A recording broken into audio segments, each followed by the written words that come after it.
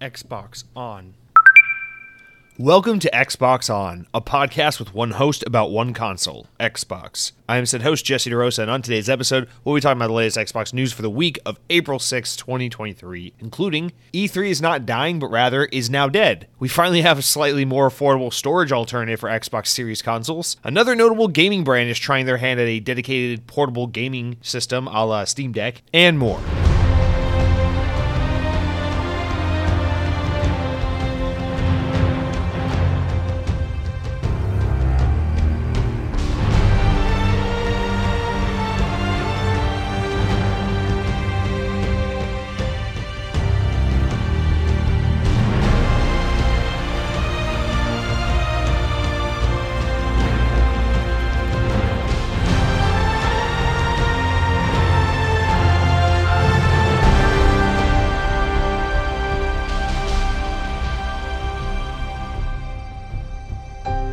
On this day in gaming history, in the year 2006, 17 years ago, Microsoft Game Studios acquired Lionhead Studios. A little different. We're not talking about a specific game, but pretty pertinent. The acquisition of Lionhead Studios was made by Microsoft, by Xbox. Now, Lionhead Studios, you might be asking yourselves, if you're a younger, newer Xbox gamer, who are those guys? Why does that sound familiar? What do they matter? Those were that's the Mag Daddy, baby. That's Fable. Those are the guys that used to make a Fable game, but they didn't make car games, and they could make it in under 20 years. Lionhead, yeah, they made. Well, actually, I first had exposure to them on PC with their God Sim games, Black and White 2. I loved those games. I really loved Black and White 2. I played a lot of that game growing up, which is weird. That's not really a genre I played around with a whole lot, but I don't know what happened. My older brother somehow introduced that game to our lives, and then I specifically remember I think Black and White 2 was the first PC game that I ever bought. I don't know how that happened, but anyway, Black and White 2, very good game. More famous in the Xbox ecosystem and sphere of the world for the Fable series, one of the quintessential platform-defining exclusive titles, exclusive franchises for the Xbox. The masterfully regarded, top-tier, A+, 10 out of 10 Fable, released back on the original Xbox, and then Fable 2 and Fable 3, which were the follow-up games, both released on Xbox 360. I feel like 3 is always like kind of a mixed bag on reception, and then 2, there are some people who are divided, but generally people agree it's pretty great. And then they did like that Fable Journey game for Kinect, which was like, Kinect, and then they were working on a Fable Heroes game. I don't even remember what kind of game that was going to be. It was some kind of like strategy here. I honestly God don't remember. I'd be lying if I sat here and tried to tell you what game it was supposed to be. I don't know if it was supposed to be like a MOBA, like League of Legends or something. I don't remember. But yeah, that was kind of like a what the fuck's happening here, development hell situation. And then I believe in 2014, none other than our boy Phil Spencer went out and shut them down. Shut down Lionhead, disbanded the team. That was a huge Xbox story in the early Xbox One days. Yeah, I mean, that legendary famous studio founded by legendary famous games icon Peter Molyneux of Xbox fame, Microsoft fame, EA fame, Lionhead. So this guy's got a massive resume, huge notoriety, and then yeah, this Lionhead's a weird one because we're far enough removed from this part of Xbox history where it's like it doesn't necessarily feel like this modern relevant part of the Xbox story, but at the same time, this is one of the quintessential Xbox first-party teams, and honestly, I think most people would regard as the biggest mistake Microsoft made as far as like studios that were shuttered. Although they haven't shuttered too many studios, but this one was a huge like. I think even Xbox kind of realizes like maybe Lionhead should have stuck around. Maybe it needed a little direction. Considering the fact that Microsoft is so good at letting a company, letting a game dev just kind of take a bunch of money, meander about, and release pretty much nothing for an unlimited amount of time. I feel like modern Xbox may not have shuttered Lionhead the way that 2014 Xbox did. Or, yeah, maybe it was 2015, 2016. Maybe it was a little more recent. Regardless, let's move on with life. Shout out to Lionhead. Your IP lives on in that Playground Games, the Forza Horizon dev, is, of course, famously working on a reboot, reimagining of the Fable franchise, which I know we're all very excited to learn more about and see in action and find out if and when it's ever coming out, but boy, oh boy, you gotta be patient for that. But yeah, shout out to Lionhead, gone but not forgotten. guys, let's talk about the notable games releasing this week on the Xbox platform. There's only one really notable one, and it's Meet Your Maker. This is a new game from Behavior Interactive, also better known as the guys that made Dead by Daylight. And this game's out now. It's kind of weird. It looks kind of like a Doom clone type game, but it's not like really Doom at all. It's a raiding, crafting FPS game. I don't know. It sounds nothing like something I would play, but I must admit the game does aesthetically look really cool. It kind of reminds me of like if Doom 64, no, not Doom 64. I don't know, something like Doom 64 and Rage 2, or not Rage 2, maybe Rage 1, kind of banged, or throw a little Fallout in there. It's got a good aesthetic going on. Post-apocalyptic kind of wasteland, but underground little thing. And I don't know. I tried to watch a couple videos of it, read a little bit on it. It looks like the raiding element of this game might be genuinely fun, but it is also about like building your own fortresses and bases and other players invading and trying to invade other players' space. I don't want anything to do with any of that, but nonetheless, I'm sure this is a game that's going to resonate with a decent amount of people. This developer Behavior Interactive has certainly made a name for themselves, and I'm sure they have their fans, although this is a massive departure from a horror-based multiplayer game like Dead by Daylight. I'm sure something will come of this. So, notable game, now on Xbox, not in Game Pass, so you have to spend money for it. I think it's $20-$30, something like that. But notable release nonetheless, even if it's not my cup of tea. I'm sure it's somebody's, so worth noting nonetheless. Guys, welcome to episode 201 of the Xbox On podcast. It's me, it's your boy. This is the thing I sometimes call myself ironically, but for some reason my coworkers don't take it as ironic and they get offended or put off. But it's your daddy, Jesse D, and we're here for another fun-filled episode of Xbox On. A little bit of a weird week in that I really was expecting that by this time today, Wednesday afternoon, as I'm recording this, some really notable news may have dropped by now, but nope, it's just been a pretty quiet week. So we don't have any big Activision updates as far as the Microsoft deal is concerned, other than last week's news about the CMA, largely being like, yeah, our concerns have been addressed. We're pretty much, in so many words saying we're pretty much okay with this deal going forward, although we won't get an official update for about another month, but it seems like this deal is all but greenlit overseas, and now it's just a matter of getting it through the bureaucratic, optical, pandering bullshit that is the U.S. regulatory system. So, yeah, I mean, this deal seems like it's actually going to go through and it's actually moving along, although there could be other traps and kind of stipulations along the road. But, yeah, we'll leave it at that. Hey, take a week where you can get a week off from this never-ending Activision Xbox news cycle. So we'll move from that. No corrections because I got nothing wrong, and that will put us right into the top of show, our mild amusements, stories like that, smaller stories that are kind of worth dabbling in a little bit. Updates, no, I said no corrections, but we do have updates. We have a couple updates because shortly after last week's episode went up, and I mean like an hour or two after last week's episode went up, two of the things we touched on last week were updated and confirmed. So first one is, and the smaller one of the two, Diablo 4. Yes, it is getting an Xbox Series X bundle, as was leaked last week. So the Diablo 4 console bundle will launch alongside the actual game on June 6th. Priced at $560 It includes a Series X, a wireless controller, and a copy of Diablo 4 for Xbox Series X and S and Xbox One, and the light bearer mount and comparison of Faith mount armor for Diablo 4. You fucking nerds. The bundle also includes bonus in-game items from other Blizzard titles. It comes with the Inarius Wings and Inarius Murloc pet from Diablo 3 for console and PC. It comes with the Amalgam and Rage mount from World of Warcraft. It comes with the Umber Winged Darkness cosmetic set for Diablo Immortal on mobile. Oh my god, guys. You can't not be pre-ordering a game when it comes with this kind of content that you just simply cannot refuse. So, God, I cannot believe there are people in this world who are going to sit here and jerk off to Diablo 4 all day and then still have the audacity to make fun of me for having a little crush, a little innocent schoolgirl crush on a blue hedgehog. Is it really that big of a crime? You know what I'm saying? But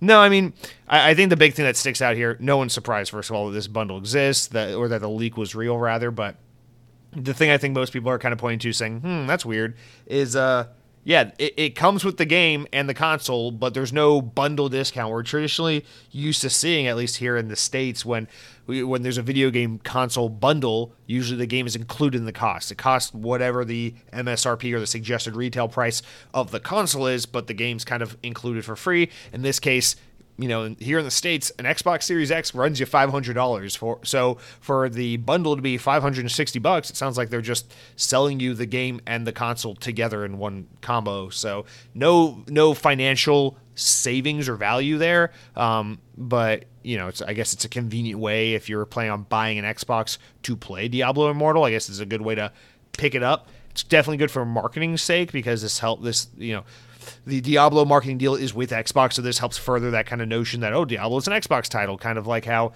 PlayStation usually gets every other game like Call of Duty and Hogwarts Legacy, and you watch the Super Bowl and they do a commercial and you're like, I guess Hogwarts Legacy is a PlayStation game. So I guess in that regard, good for them, but for the consumers, this doesn't really mean a whole lot of anything, except you do get your amalgam of Rage mount from World of Warcraft on PC. So wow, you guys simply must buy this bundle. All joking aside, all poking fun at the Blizzard fans, the World of Warcraft fans, and the Diablo fans. I know people are super excited about this game, apparently, based on that open beta from the past couple weeks. The game is phenomenal. It's much better than even Diablo 3, according to fans of the series, according from just getting a read on the internet. So no doubt I'm happy for you guys. I will definitely give this game a go at some point. It's just, listen, man, I'm not going to buy Diablo 4 for $60, knowing full well that I'm only going to probably play it for like 5 hours and not be that into it. So I will just wait for it inevitably to come to Game Pass at the end of this year or sometime early next year after that Activision deal is finalized. So I don't know, to me, it just makes more sense to just wait a couple months and play it on Game Pass than to, that's not a verification that that's exactly how that will work, but my guess is that this Activision Blizzard deal will probably wrap up sometime around, I don't know, I just keep telling myself around Halloween or Thanksgiving, although that could be a little early. And if that's the case, within 2 or 3 months of that deal being wrapped up, finalized, signed, and done, we'll start to see some Blizzard and Activision titles trickle on into Game Pass, as we saw with Bethesda games shortly after that deal was finished up. We got that huge announcement. They're like, boom, all the Fallout, all the Skyrim, all the Dishonored, it's on Game Pass. So I'm waiting for that splash screen where they're just like, we got motherfucking Guitar Hero and Tony Hawk and Spider-Man 2 and Diablo, and of course Spider-Man 2 won't be on the list, but I'm just daydreaming, and Call of Duty and all that. Just boom, here it's on Game Pass. Enjoy Spyro the Reignited Trilogy, a bundle that can commonly be found for $9.99 on sale on the Xbox Store, now included in Game Pass, etc., etc. So I'll give Diablo 4 a go, probably around that time. That's just my guess, is that's kind of how that's going to play out. So I assume probably between November and March, November of this year, March of next year, a lot of Blizzard games, Activision games should be hitting Game Pass. It's just my bullshit prediction. But nonetheless, our other update is, and this one kind of just nullifies the existence of last week. Honestly, if last week we weren't celebrating the 200th episode of Xbox On, the episode would be especially useless, because like 2 hours after last week's episode went up, and where we talked all about how, E3's dead, this is it, this is the nail in the coffin, Sega and Tencent are pulling out, no one's coming to this thing. We got a story, and we got the official confirmation that E3 2023 has been canceled. So this is just the confirmation to the thing we just basically speculated about for 25 minutes last week. But the Entertainment Software Association, the ESA, the owners and show organizer of the event traditionally, and the new show organizer, ReedPop, the guys that usually handle like the PAX events, released a joint statement last week or on Thursday, saying that the June event will no longer go ahead. They said, quote, "This is a difficult decision to make because of all the effort that we and our partners put towards making this event happen, but we had to do what was right for the industry and what's right for E3. ReedPop's global VP of gaming, Kyle Marsden Kish, said in a statement provided to Video Games Chronicle, the only website I have internet access to. "We appreciate and understand that interested companies wouldn't have had playable demos ready, and that resourcing challenges made being at E3 this summer an obstacle they couldn't overcome. The statement also says that ReedPop will continue to work together for future E3 events with the ESA, and IGN reported later that day that the ESA had emailed its members to let them know that the event had been officially scrapped. In an email that IGN got a hold of, it apparently said that while E3, quote, remains a beloved event that and brand, the 2023 version simply did not garner the sustained interest necessary to execute it in the way that in a way that would showcase the size, strength, and impact of the industry. Following the report, the Summer Game Fest organizer Jeff Keighley took to Twitter to reiterate that his show is still planned and that it was originally created as a solution to what he thought was wrong with E3. So it's kind of funny if you read the tweet. It's a little bit like, oh, rest in peace, E3. Also, hey, check out my Summer Games event that does very well because E3 doesn't exist. And so that was a little funny, kind of taking a professional jab at it. But I don't know, not too much to say because I kind of spilled the beans, spilled my feelings, my thoughts on the matter last week when we were just kind of guessing that this was the nail in the coffin. Maybe they have a shitty E3 this year, and then next year they try to limp one together, or after this year just gets canceled altogether. Well, no, it just got canceled, and they're still claiming that they'll come back next year or in the future. They didn't promise next year; they promised future E3 events. So I don't know if they'll try to do a small scale. My guess is they'll try to do some kind of small scale new type show that's not really E3, but they kind of brand it E3, probably some kind of Summer Game Fest competitor, some kind of husk or shell of a former what E3 was kind of deal. But yeah, I think E3 as we knew it with the showroom floor and the big press events and all that, it's dead, it's gone. I'd be shocked if we ever saw it again. So, there it is. A couple people wrote in about the matter, so I slapped in a couple comments because last week I opined a little bit about my nostalgia and appreciation for the event and kind of what it meant to me growing up as a video games fan and looking forward to that each and every summer. And so I thought I'd share some of your guys' takes just for the just because I like to stew in my feelings and be emo from time to time. Dead Captain James writes in and says, sadly, E3 is dead. One of my bucket list things to do was go to E3 with the boys, but it looks like I will never be able to do that now. That is actually pretty sad. that kind of breaks my heart on your behalf a little bit, just because I can feel that. That'd be a super fucking fun thing to do.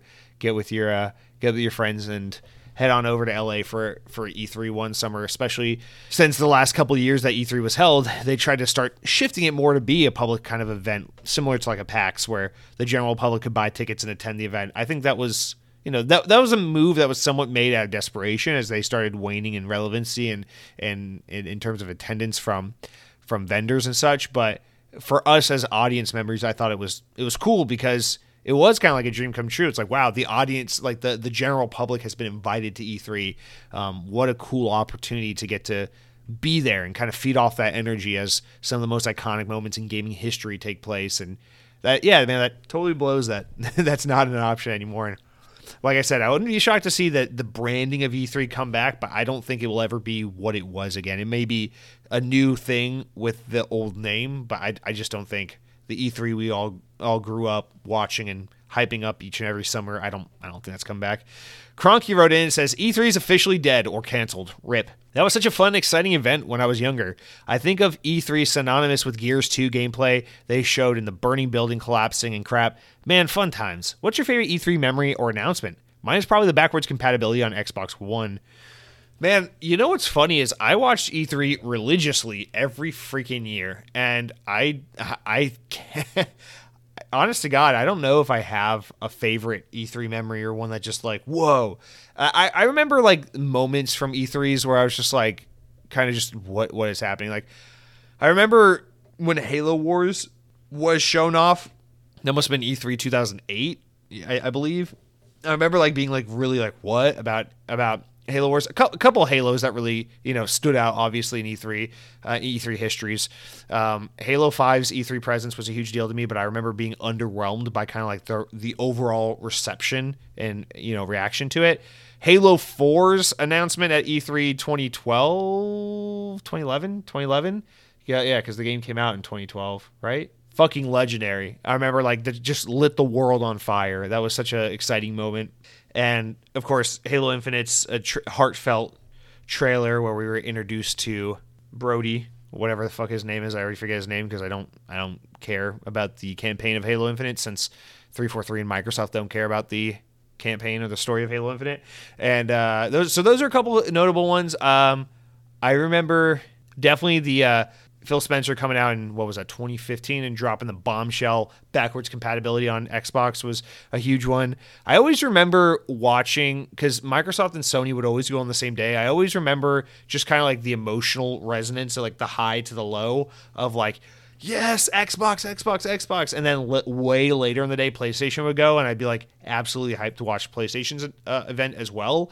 And just being like, this is really good. It's really entertaining. It's really exciting. But God, it was never as fun for me to watch as Xbox's, because I was just so much more invested in Xbox's events. Man, I remember obviously Kinect was a great one. When they showed off Kinect for the first time, that was, what was that, 2009? 2010, 2009? I think it was 2009.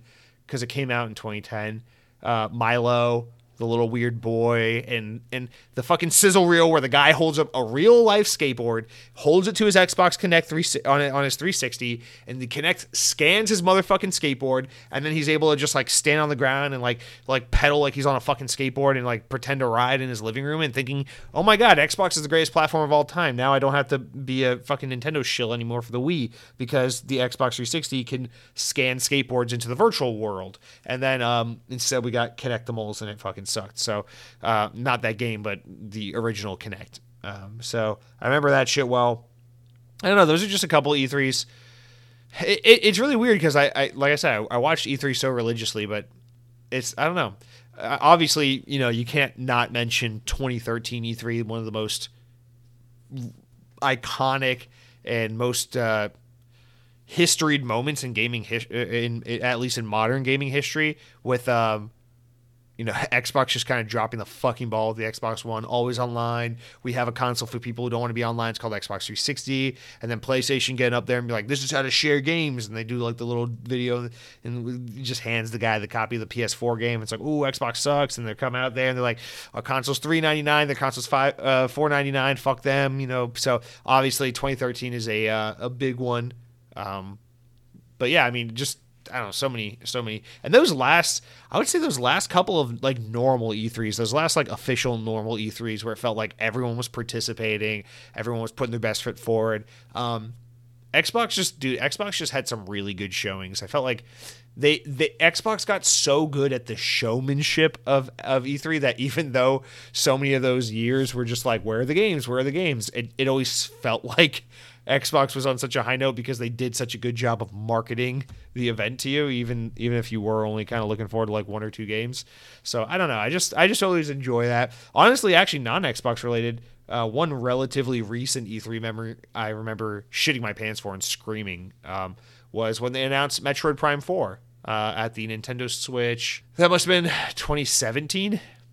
Yeah, Nintendo Switch getting a Metroid Prime 4, and then of course that getting rebooted in development, and that game's kind of in development hell now. But yeah, I remember that was one that definitely got me. A lot of Nintendo had some banger E3s, of course. The Wii Music one, where they're all just waving their little Wii remotes on stage and it looks cringy as hell. The Zelda Skyward Sword one in 2011, where I think it was Aonuma who came out. Does like the gameplay demo for Legend of Zelda Skyward Sword, which just total sidebar, one underrated Zelda game, probably best 3D Zelda game. All right, continuing on, and the calibration of the game completely just fucked up. I remember the one E3, I think this was 2007 maybe, where Nintendo came out, or maybe this was 08 or 09, and they came out with the Vitality sensor, and it was that little like medical clip you could put on your finger, and it could like read like, I don't know, your fucking heart rate or some shit. And it was like, what are they gonna do? And they talked about it so abstractly. They were talking about like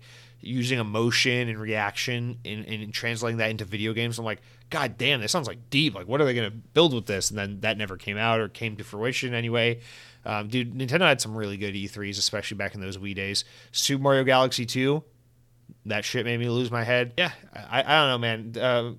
3DS. 3DS actually got me a lot when they announced 3DS and showed off Kid Icarus Uprising.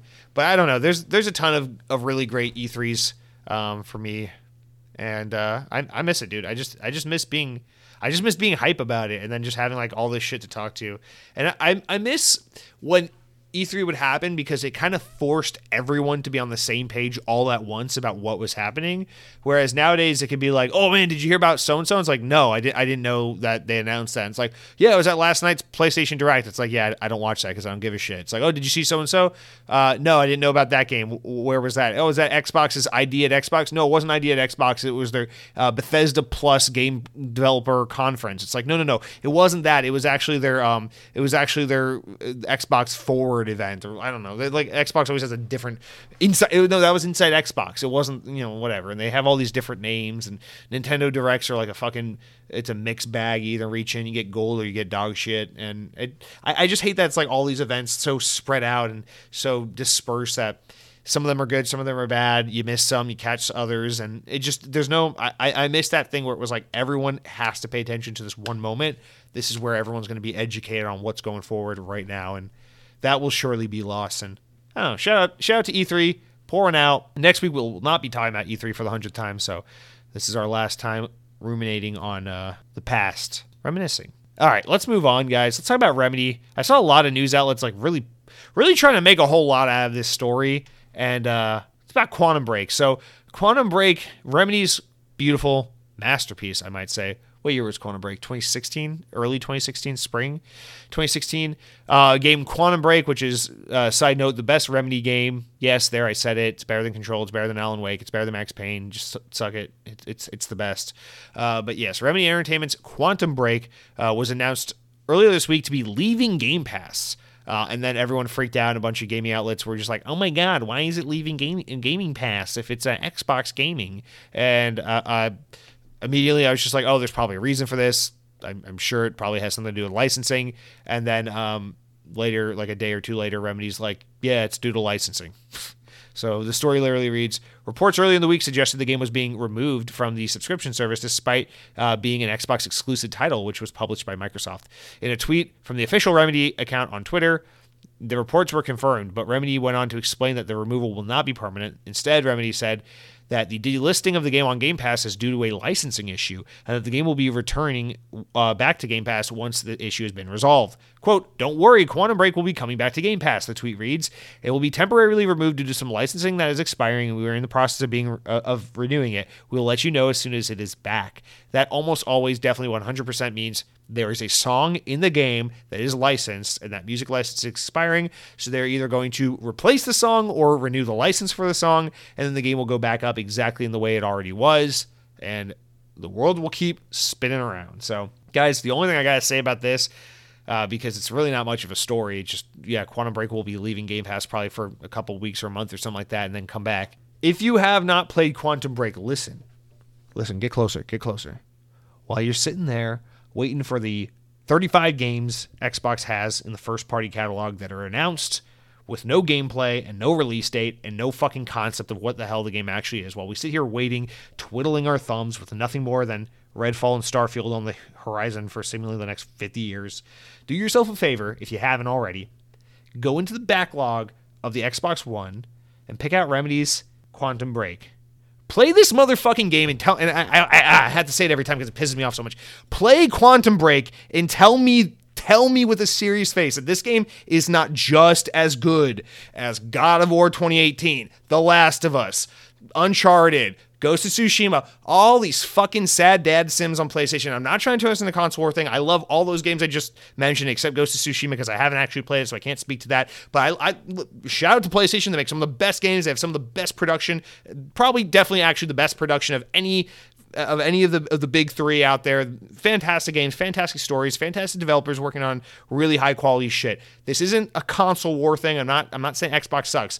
But it drives me nuts when I hear people say Xbox doesn't have a blah, blah, blah, or Xbox needs to be better at this next-gen immersive storytelling. It's like, bro, fucking play Quantum Break and tell me that's not what that is. The difference between a game like Quantum Break and Uncharted, Quantum Break and The Last of Us, is Quantum Break has a better story. That's the only difference. Or the other difference is Quantum Break has better gameplay. Like, it's a really damn good game. And it kind of drives me nuts because, fuck, after Quantum Break came out, I was like, this is it, Xbox, buy Remedy. This is it. This is the studio you need. You want to compete with Naughty Dog? You want to compete with these other guys on the other platform? You need Remedy. And then Xbox let Remedy slip through their fingers and start making multi-platform games for everyone and making deals with fucking like Chinese publishers and Epic and all this shit. And it's just like, dude, what are you doing, Xbox? Remedy could have been had for so cheap. It still drives me so nuts thinking about Remedy.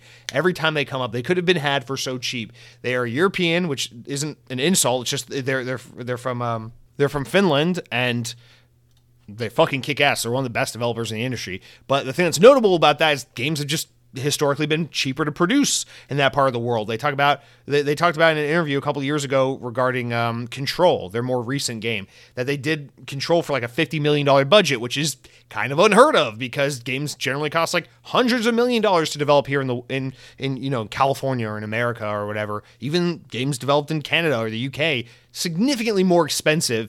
And so I'm just thinking like these guys are dirt cheap. Everyone has their price. They have a long history working with Xbox. They make phenomenal games that would greatly benefit Xbox if you could kind of have that locked down on exclusivity.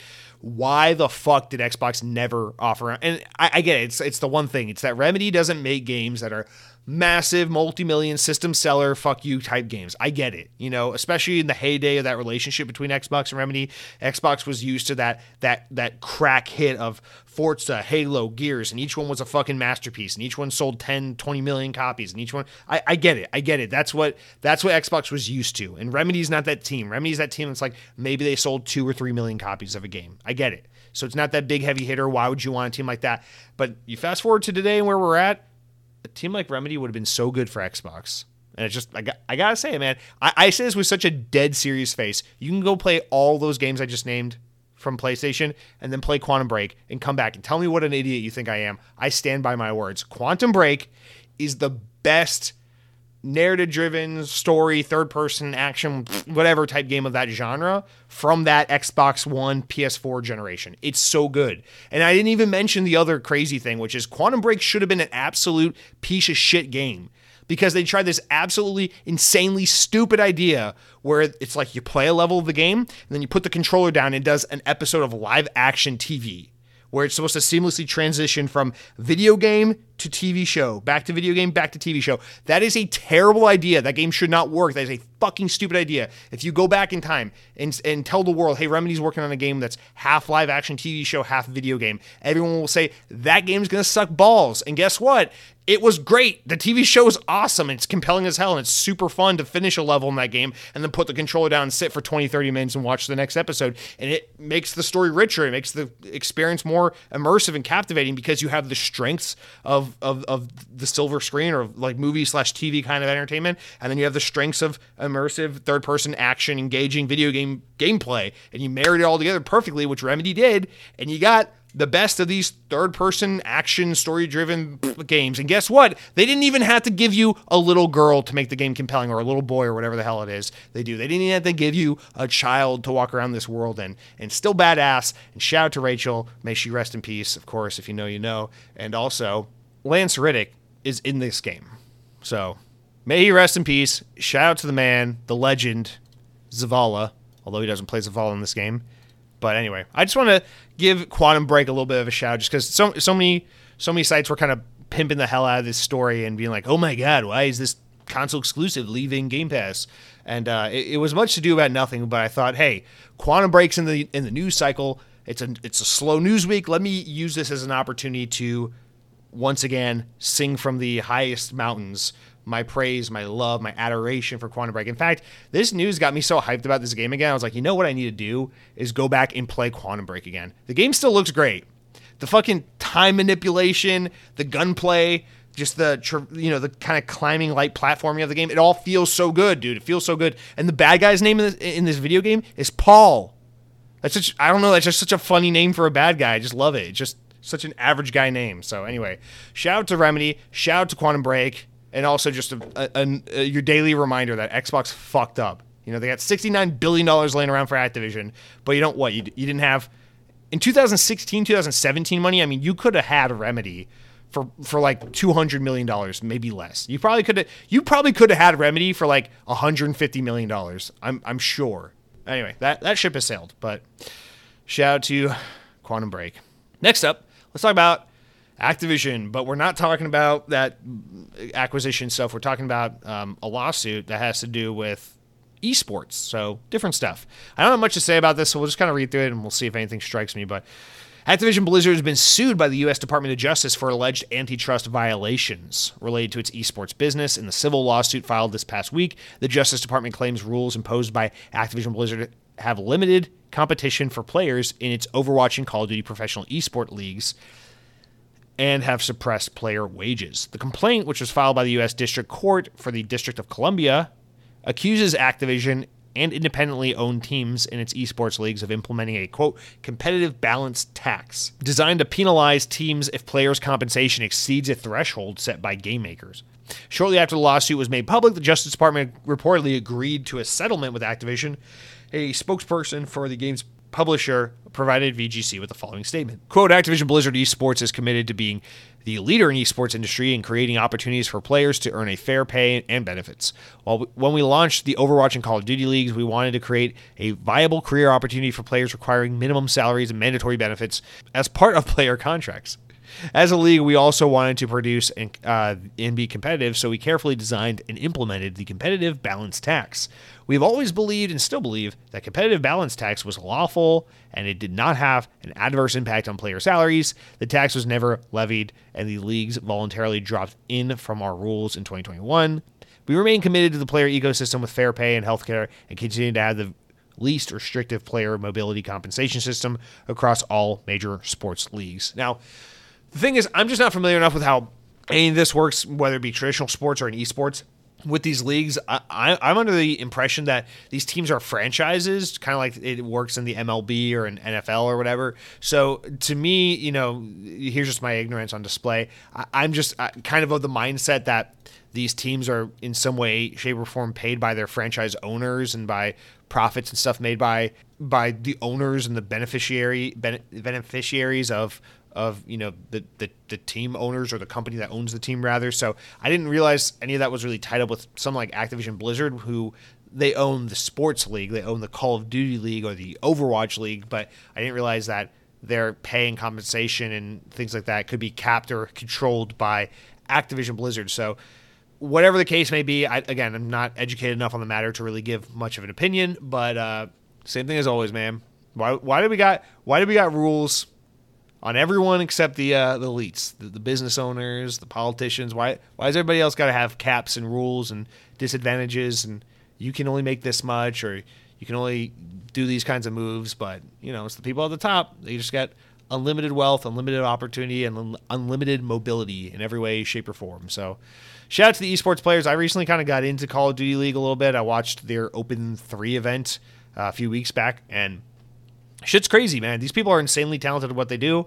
If a fucking football player or NBA star can make millions and millions and millions of dollars just doing what they do, I don't see why a guy who's way better than anyone else at Call of Duty or Overwatch can't do the same shit. To me, these skills, the value that they provide to society and for entertainment purposes is one and the same. So, whatever. If we're gonna live in a world where entertainers and sports professionals make drastically way more money than people who actually provide services and duties to the world, might as well at least let them have that opportunity to make a shit ton of money. So anyway, whatever. Analysts. Let's talk about analysts talking about PlayStation VR 2. Now, this one's technically not Xbox related. I'm just curious about it because I think there's a lot of Xbox fans out there who are hoping or hopeful or wished that Xbox would jump in the portable handheld market or VR or something like that. So I just want to talk about this, not to poo-poo on Sony, because I actually have a lot of respect and appreciation for what Sony's doing with VR, but telling of where we are. So from VGC, I think this is our last one before we jump into the proper news, but from VGC, sales of Sony's PSVR 2 headset have started slowly, or have had a slow start, according to estimates by a research firm. According to Bloomberg reports, according to IDC, Sony will likely have sold around 270,000 units by the end of March. IDC's Vice President of Data Analytics, Francisco Geronimo, told the publication, quote, I suspect a price cut on PSVR 2 will be needed to avoid a complete disaster of their new product. He explained that, quote, consumers around the world are facing rising costs of living, rising interest rates, and increasing layoffs. VR headsets are not top of mind for most consumers under the current economic climate. Bloomberg claimed earlier in the year that Sony had previously aimed to ship 2 million PSVR units during its headset's launch quarter, and then have those projections to just 1 million in the first quarter, and then 1.5 million between April and March, this April to next March 2024. Sony denied Bloomberg's previous claims, but also reportedly declined to comment on Bloomberg's latest story. The company also has yet to publicly state how many PSVR 2 units have been sold since launch. Earlier in the month, Sony's executive deputy president and chief financial officer, Hiroki Totoki, said that he thinks that the headset has a good chance of outselling the first PSVR, which sold about 5 million units by the end of 2019, and the unit came out in 2016, if I remember correctly. Now, keep in mind, PSVR 1 was something of an anomaly because it came out in a time where people were really curious about VR. Oculus Quest 1 and 2 were not a thing yet. So the standard was still, you plug a headset into a box with cables up to a PC. It's really expensive, lots of cords, lots of shit, and it's kind of a whole cumbersome ordeal. So PSVR was quite understandable back in 2016 when it was like, oh yeah, you plug this cable into your PS4 and there's all this shit everywhere, right? And I think the thing that made PSVR sell so well, it's pretty obvious, right? PlayStation 4, it's a $400 box. PSVR, it was a $400 headset, I believe, maybe $300.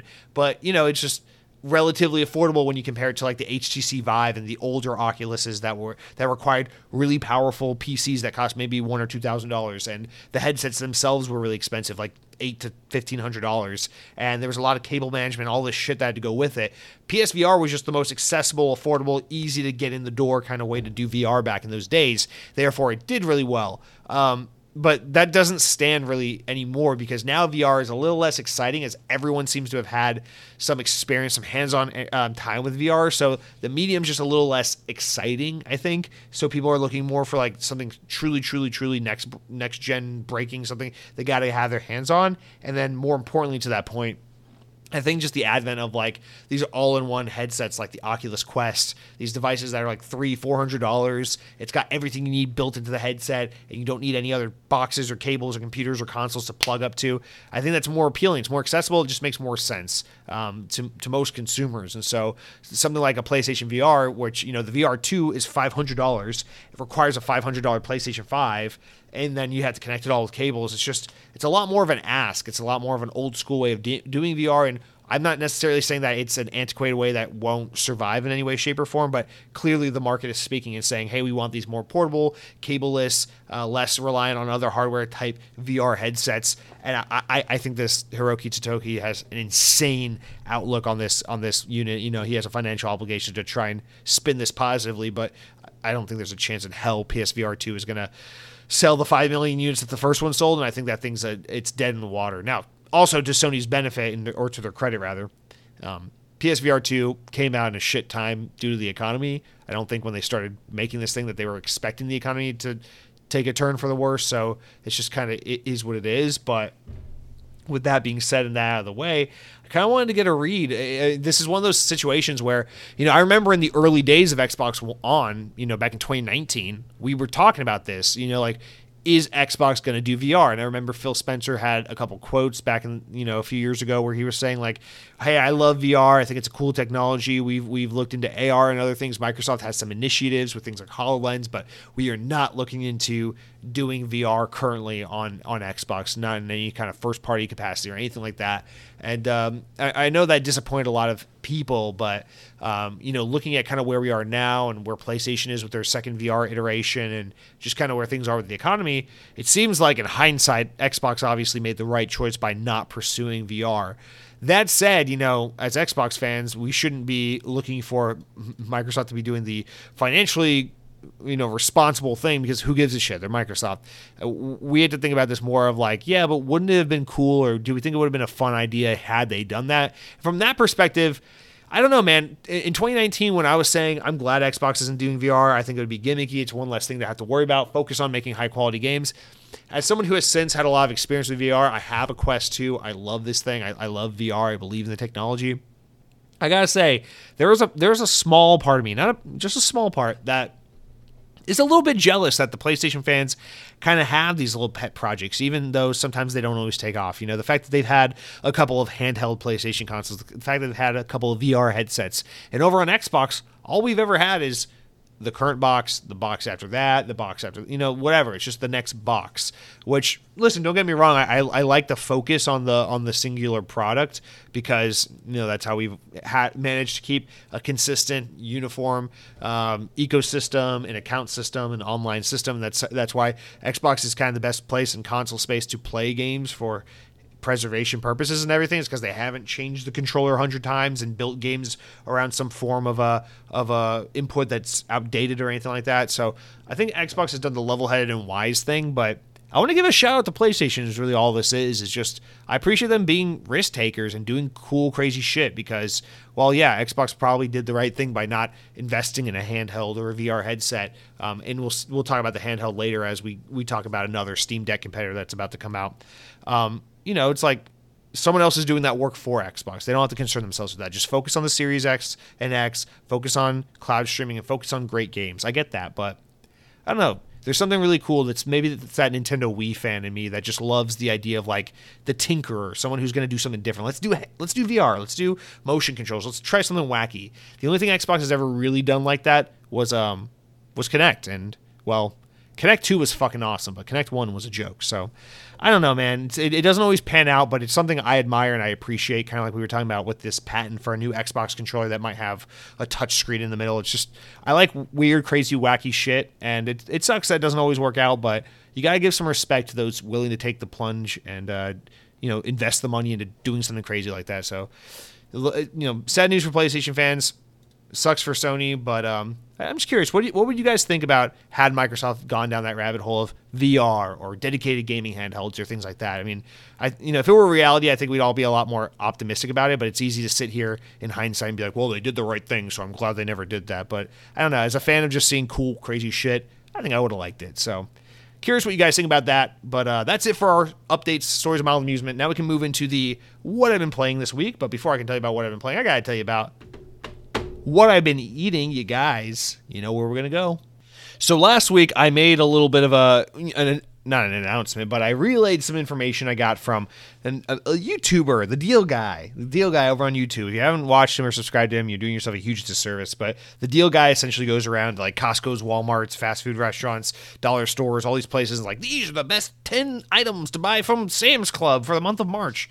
Whatever. He did the fast food one, talking about the best fast food hacks to get the most bang for your buck. And one of the things he said, and I relayed this last week, was if you go to Taco Bell and you get the spicy potato taco, which we've been talking about lately, right? It's like it's all the rage. It's kind of like a new discovery for me. I'm really high on it. I'm talking about it. It seems like a lot of you guys are also fans of it, so we're finding some mutual love there. So last week, the Deal Guy is all like, yo, for 30 cents, you can add beef to a spicy potato taco, and then it's kind of like a mini burrito. It's a really good deal. It's like less than $2. They're really delicious and filling, whatever. So I go ahead and I'm like, yo, have you guys heard about the Deal Guy? He's saying put 30-cent beef in your potato taco.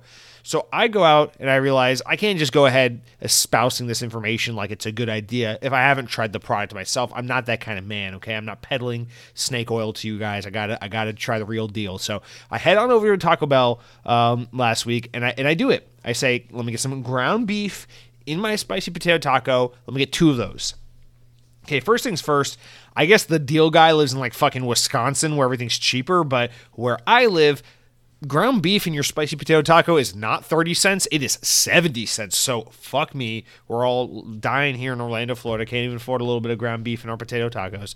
But 70 cents, not 30 cents. So, still not breaking the bank, but, money's money. So just a little something to disclaim there. But hey, I'm pretty hyped about this. I don't see any reason why this wouldn't be delicious. It's a soft flour tortilla with the crispy potatoes, the creamy, spicy sauce they put in there. I don't know what the fuck it is. Lettuce and cheese, shredded cheese and lettuce, and then you add the Taco Bell taco beef, seasoned beef. A couple things this thing desperately needs are sour cream and tomatoes, just to kind of like supreme it up. But I was really expecting, this thing's gonna be delicious. I don't think I'm It's not bad. Like I don't feel like I misled you guys. If you went out and tried this on this recommendation, I don't think I misled you. It's good. It's fine. It's serviceable. It's better than half the gimmicky junk that Taco Bell tries to shove into our faces these days. So it's not bad, and I still think even at 70 cents for the ground beef, it's still a solid deal. A little over $2. But it wasn't all that in a bag of chips, if you know what I mean. Like I wasn't walking away going, "Wow, that's a new go-to item for me." In fact, I was so not underwhelmed, not excited, but whelmed. I was just middle of the row. I was entirely whelmed by this item to the point where I don't think I'll order this again, or maybe not anytime soon. If I do, it'll be something like down the road if I'm just thinking of it or feeling it. But I think I'd rather have the spicy potato taco without the beef. Just keep it veggie friendly. Just keep it, vegetarian. And because the beef just kind of masks the flavor of the spicy sauce. It mushes up the crispy potatoes, and it turns it into a totally different item than it was before. So I don't hate it. It is good, but I just think it's unnecessary. So I'm going to go ahead and say don't do the ground beef on the potato taco. Now, what I haven't done and I do need to do is come up with my customized version of it. Like if I were going to customize this potato taco and make something completely new out of it, this is what I would do. I'd get the grilled chicken instead of the beef, because the chicken at Taco Bell isn't saucy, so it's not going to mask up the flavor of everything else, and because their chicken is better than their beef, just plain and simple. Then I'm going to add tomatoes and sour cream. So what you'll have is the flour tortilla, the crispy spicy taco potato things, the spicy creamy sauce, some grilled chicken, and then shredded lettuce, diced tomatoes, and shredded cheese with a little bit of sour cream. I think if you make that would be, as the kids say, lit, fire, fuego, and dank all at the same time. So I'm going to go for it. I'm going to try it next time I'm at Taco Bell. I will come back to you and let you know how that goes. But yeah, that's it for what I've been eating. Also, another side note at Taco Bell, apparently I saw this, I forget where I saw this. I saw this on TikTok or something. The Chipotle chicken griller that used to be on the value menu that everyone loves. You know what it was. It was the flour tortilla with the creamy Chipotle sauce, sour cream, cheese, and chicken, loaded up and then wrapped and grilled in the flour tortilla. A very famous, beloved, many, many years available. It was a menu item on the value-ish menu. What am I saying? But they took it away a couple years ago. Apparently, there's a way to get it back. If you're on the Taco Bell app and you go under the specialties menu, like this is like the specialties menu where they have like the Crunchwrap Supreme and like shit like that. Scroll all the way down to the bottom and they have this thing that's called the Chipotle Chicken Wrap or something like that. The Chicken Chipotle something. It is the flour tortilla with the sauce and the cheese and the chicken, but two things are missing. It doesn't have sour cream and it's not grilled. You can order this, customize it, and add the sour cream to it. I could not find a way to get it grilled, though. So maybe if you order it through the box, like at the drive-thru, and ask for them to grill it, they can do that. But I did go ahead while I was there, and I ordered through the app and got one of these things with sour cream. And it tastes 85% like it's the Chipotle chicken griller that we all knew and loved from back in the day. So just another little thing to throw out there for those who are nostalgic for some Taco Bell items of the past. I'm trying to do the Lord's work here and giving you guys the best way to customize this menu. So I hope you will do something good with that. Maybe share the good word to a friend. Help feed the hungry, downtrodden Taco Bell fanboys. All right, that's it for what I've been eating this week. Now we move on to the what I've been playing. And you guys, it's plain and simple. It's really one thing. Destiny 2 Lightfall. I'm sick and tired of waiting around for my nephew to stop being a little prick and play video games with me again, and I decided, fuck you, I'm playing this by myself. So I got back to Destiny 2 Lightfall. I gotta say, a couple things. I don't know why everyone's hating on this expansion. I'm at the tail end of it. I'm very, very far into it. Like give me another hour and I'll have this thing wrapped up. And the thing I don't understand about Destiny 2 Lightfall is people are acting like this is like the worst thing that happened in Destiny in so long, and I'm at such a loss trying to understand why that's the case. The story is absolutely a little more bare bones and straightforward than most Destiny expansions, but Destiny's story content can be so hard to follow and so convoluted at times that, to me, this is a breath of fresh air, not a downside. People are bitching and moaning about this. What is this? What do they call it again? The chalice, not the chalice, the fucking, whatever it is, the MacGuffin in the game that you're after. And I don't understand why people are complaining about it, because clearly they're just trying to hype it up for the next expansion, which is like a direct lead up, direct sequel to what this one is. So I don't see what people are complaining about with all that. But as far as the actual quality of the game itself goes, I think this is Niamora, this new planet you get to explore, this fucking like 1980s Miami Vice underwater city of Atlantis sci-fi city they had built is fucking crazy cool. It's one of the coolest aesthetics Destiny's ever had. I appreciate how strikingly different it is from most of the rest of the game, yet still feels cohesive in the world of Destiny. I absolutely adore this new setting. I think the missions are fun as hell. It's just as good as any other Destiny campaign.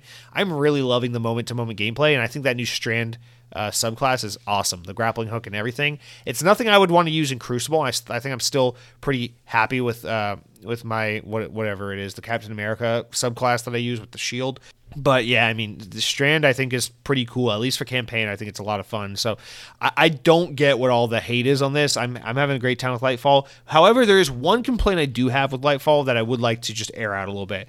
And this has been a growing issue with Destiny, I want to say since like Forsaken came out, but it's especially present now, which is that I don't know why they do this, but it feels like Bungie absolutely hates the single players out there, people like me. I play Destiny by myself. I've tried to play with people. It's been a fucking saga for me, the 8 years or so that Destiny's been around that I've been playing it. And, there's like the times where it's like, I wish I had a fire team, like a group of boys that like we could always play together after work. It'd be like our thing to play Destiny. I always wished I had that, especially in the early Destiny 1 days. Then I got really comfortable with this idea of like, I actually think Destiny is a lot of fun to play by yourself, and I actually get a lot of value and a lot of enjoyment out of playing the game by myself. So I'm fine to play it the way I play Halo or Call of Duty or anything else, whatever. Destiny's great. I still love it. And then in recent years, I've had more opportunities, more privileged moments where I've had the opportunity to play with other people.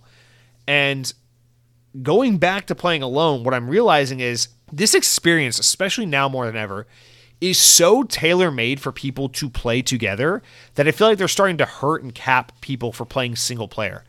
Here's an example of what I'm talking about. You'll be playing the campaign, like the new expansion, the campaign portion, right? And it'll be like, oh, okay, for mission 2, we recommend that your light level be 1750. Okay, whatever. So I go in multiplayer, I do some strike missions, I get some equipment, I rank up, I loot grind, I get my light level leveled up to 1750, right? We're good. I'm ranked up, I got the gear, we're good. Okay, I play the mission, I beat the mission, all is well. And then after that, it's like, cool, time to move on to mission 3. Mission 3 is like, fuck you, your light level should be 1790. I'm like, what the fuck? And it just constantly grinds the fucking campaign to a halt. You don't have to do this, Destiny. It's okay for your campaign to be 5 to 7 hours long. Like, we don't need you to constantly artificially inflate the playtime of the campaign by letting me do a mission. Then I gotta go to Crucible or do strike missions and grind to get better gear and level up my light level, and then I can go back and play the next level of the campaign. Because what you're doing is you're just constantly fucking up the pacing and pulling me out of the immersion of the actual story portion of the game and making me do things I don't want to do to artificially keep me invested in the game. And I fucking hate that because, listen, I'm fine to play some Crucible and some strike missions and everything later. I like doing that stuff in anticipation of a new expansion. I love doing that stuff after a new expansion. But if a new expansion just drops, let me just fucking play the expansion, dude. Let me just play level by level and get through the story content, because God, how much would it suck if you're playing like Halo 3 and it's like, good job, Master Chief, you did level 4. Now I need you to go jerk off 1 million players in multiplayer. Make sure you get 3.6 trillion teabags in order to move on to mission 4. It's like, that fucking sucks. You're ruining the fun. You're a killjoy. So this is a problem I had a little bit with Witch Queen, a little bit with Forsaken, and I'm having it a lot with Lightfall, where I just feel like after every mission, it's like, that mission, throughout this mission, I gained enough loot, enough stuff, enough weapons and gear, where I can bump my light level up from like 30 to 35, like 1730 to 1735, right? Like 5 points or something. But the gap between the level I just played and the next level, the direct next level, is like a 15, 20 point gap.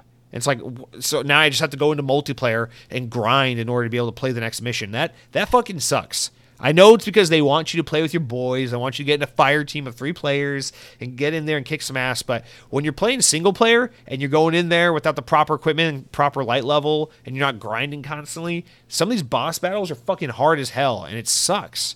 So that's kind of the only problem I've been having is like I'm enjoying my time with the expansion. I really like this new content. I just don't know why the game keeps constantly sending me back to Crucible, sending me back to multiplayer to grind and look for loot in order to get back up. That's not Destiny. Destiny is usually a little more graceful than that, and I just feel like that's been a gripe I've had with Lightfall. But other than that, and that's a pretty notable gripe, but other than that, I think this is actually one of the better recent expansions. I'm enjoying the hell out of it. Like I said, I'm in about the last hour of it or so, so I'll wrap that up this weekend, and then I'll move on to something else as we anticipate Ghostwire Tokyo and Minecraft Legends coming out in the next week or two, so that is what I've been playing. Also, I got into a closed beta test or closed alpha test, whatever, for Hyenas, which is the Sega published, Certain Affinity developed, not Certain Affinity, fucking Creative Assembly, the guys that make the made Halo Wars 2 actually.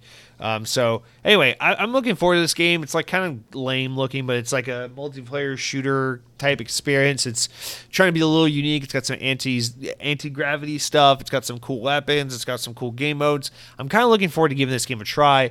And lo and behold, I get invited. Well, I signed up for it and then got selected to do a closed alpha. So I guess technically I'm not supposed to talk about it because I'm under NDA. But holy shit, to the 7 people listening to Xbox On, please don't rat me out to Sega of Europe and get me in trouble. But yeah, man, I just gotta be honest. I got like 3 matches in. First of all, it took me forever to find a match. Second of all, the ping was dog shit. And third of all, the game's not. It wasn't my cup of tea. Let's just put it that way. And that sucks because honestly, the controls in the game feels good. Actually, feels pretty good. It feels something like a Titanfall, Apex Legends kind of thing in terms of its moment-to-moment movement, traversal, and shooting and everything.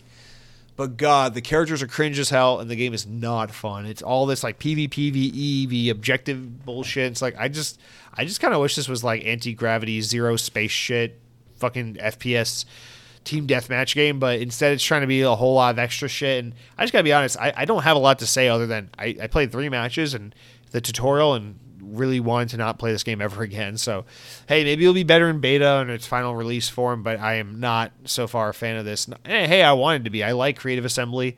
I want them to succeed. I admire them going so far outside their wheelhouse to do something unique and different. I think they've nailed a lot of that feel and look, and they seem competent in what they're doing, but this game is just not working for me. So played a little bit of that, but otherwise it's mostly just been some Destiny, and then of course, the normal background games, some Halo and Call of Duty and shit in the background here and there. But that's it for what I've been playing, guys. Let's with that said, let's move on to the main news segment, shall we? All right, so like I said at the top of the show, weirdly slow news story. We really have like 2 news stories and then just like some Game Pass updates. But we'll make the most of it. I think it's already been a pretty fine regular. It's what you'd expect from Xbox On. So hey, let's keep going. First up, some slightly positive news, or at least a step in the right direction. From VGC, a new 1 terabyte Western Digital expansion card for Xbox Series consoles has appeared online, and it's much cheaper than its competitors. The Western Digital Black C50 expansion card for Xbox appeared over the weekend on Best Buy's website. However, it is currently unavailable for purchase. The item would expand the storage of an Xbox Series console by 1 terabyte. When the Xbox Series consoles first launched back in 2020, they brought with them a proprietary memory card system in order to expand the storage of the machines. At launch, a 1 terabyte, 2 terabyte, and 512 gigabyte card manufactured by Seagate was offered. The card was seemingly set. The new card will seemingly set players back $180, around 145 euro, which is slightly cheaper, or significantly cheaper if you want to look at it that way, cheaper than Microsoft's 1 terabyte offering from Seagate, which is generally 220 US, although it's rarely in stock and not many people seem to really have it. While both series consoles offer the same form of memory expansion, or the ability to store games on third-party hard drives, that makes the expansion card system unique and fully compatible with Xbox Quick Resume feature. That's probably a huge reason as to why they made this thing, meaning that games can be stored in a playable state directly on the expansion card rather than the typical USB hard drives, which instead store games in cold storage. This means that while you can store games on a typical USB drive, you have to copy them to the system's internal storage or one of these expansion cards in order to play Xbox Series games. Older titles can run natively from a hard drive. For comparison, PS5 storage uses a generic hard drive that can be produced by multiple manufacturers. While this means that generally the prices for these expansions are much lower than Xbox, inconsistent performance can exist between hard drives, and that means some consumers should do some research and learn before they just go ahead and buy, unlike Microsoft's more plug-and-play solution. So I guess we haven't ever really talked about this situation on Xbox before, and this is very weird how it's a kind of tables turn situation, because generally Xbox would be pretty like open to all things, and then PlayStation has been known more for its proprietary system. I guess with the exception of like the Xbox 360 had that really weird proprietary hard drive system, remember? Where it was like the little fucking brick, the curved brick that you'd pull off the top of your Xbox 360, and that was proprietary. The Xbox these days is usually pretty open to like, yeah, we let all the manufacturers build whatever for our consoles, players at the center of the universe, that kind of mentality. And Sony's traditionally been the one that does like proprietary shit, like famously the PlayStation Vita proprietary memory cards that were outrageously expensive. And that's the setback, right, with these proprietary things. It's like we have a special technology only for our gaming hardware for the sake of storage, and because these manufacturers have to make a specific proprietary piece of hardware, it's more niche, it's more specific, so you produce it less frequently in smaller batches, and that drives the cost up. You can't mass produce an Xbox little memory stick the way you can mass produce a generic SSD hard drive that you could plug into any PC or video game console. So that's kind of the crux of the whole ordeal, the thing that we're dealing with here with storage on Xbox. These Seagate Xbox certified official memory sticks, they're cool. They're literally like PlayStation or Sega Dreamcast memory cards. You plug them into the back of your Series S or X, and it's awesome. You just have instant more storage. You can do quick save. You can just swap games over to them, plug that card into any Xbox console. It's a really cool tech. I actually think from a tech standpoint, just from a pure interesting, wow, that's cool standpoint, I actually prefer that Xbox does this over what PlayStation does, because I just think it's more fun, more futuristic, and more interesting. But obviously it comes with this massive setback that we've all encountered by this point, because these consoles don't have that much storage on them, or rather games just takes up so much storage these days. But we've all encountered this situation where it's like, damn, I have no storage. You want to go buy an expansion card, they're like over $200. So yeah, to have one that's going to be around $180 by comparison, $40 cheaper, that is a huge win, right? But I still think $180 is way too expensive for a terabyte of expandable storage on your new Xbox console. I think these things need to be around $100 or less. And so that's kind of the issue we're running into here. Now, don't get me wrong. I appreciate the fact that the cards are slim, they're portable. You can plug it into any Xbox and just do quick resume. You can put it in your pocket, take it to your buddy's house, or whatever you want to do. You don't have to do any research. You know exactly what you need to buy in order to do this thing on your Xbox and expand your storage, and you know it's going to reliably be as good as the storage that's on board built into the console.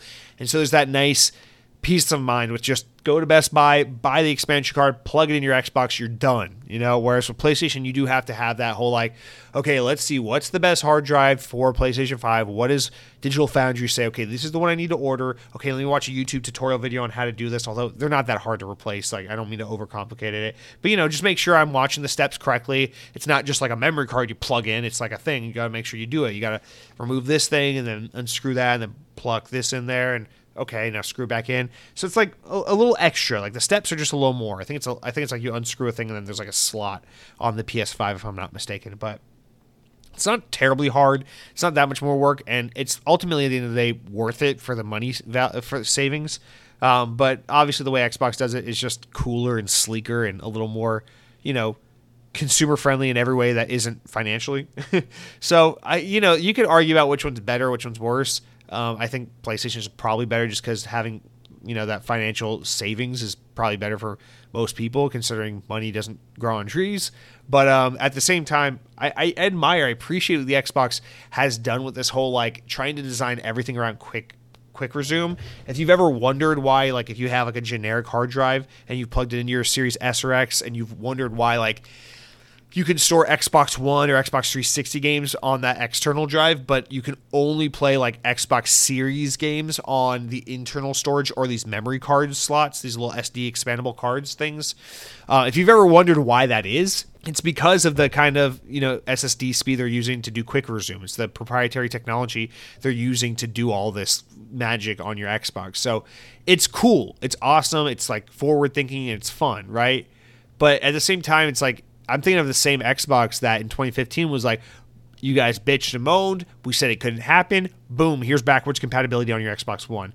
I'm wondering if at some point Xbox needs to have a moment like that where it's like, listen, we said you had to have these expansion cards because quick resume, and we had to keep the integrity of the new console's features and all that, but fuck it. We have a new solution. You can now turn off quick resume on your console, which will allow you to install any Xbox Series X or S game onto any hard drive with varying performance depending on which one you buy in terms of its speed.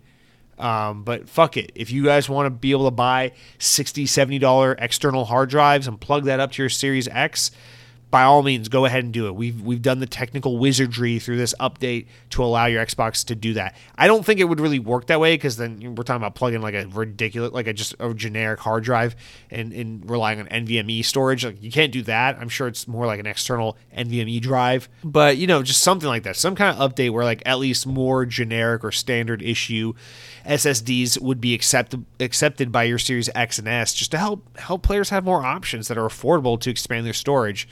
Because by forcing quick resume and by forcing these proprietary options down people's throats, you're just kind of pricing so many of your people out of the market of expanding their console storage, and that's not very pro-consumer. It's not very putting players at the center of the universe like Phil Spencer really wants to do so badly. He wants to get us all the way deep down to the Earth's mantle, underneath the crust of the Earth, and get us into the center of it all. So I don't know. Just a couple like little thoughts I have going there. I do hope, or wonder, I guess, at the very least, if maybe that's something they're considering, is ever kind of busting open the console a little bit and letting it be more compatible with some more generic and general kind of SSD offerings for external solutions.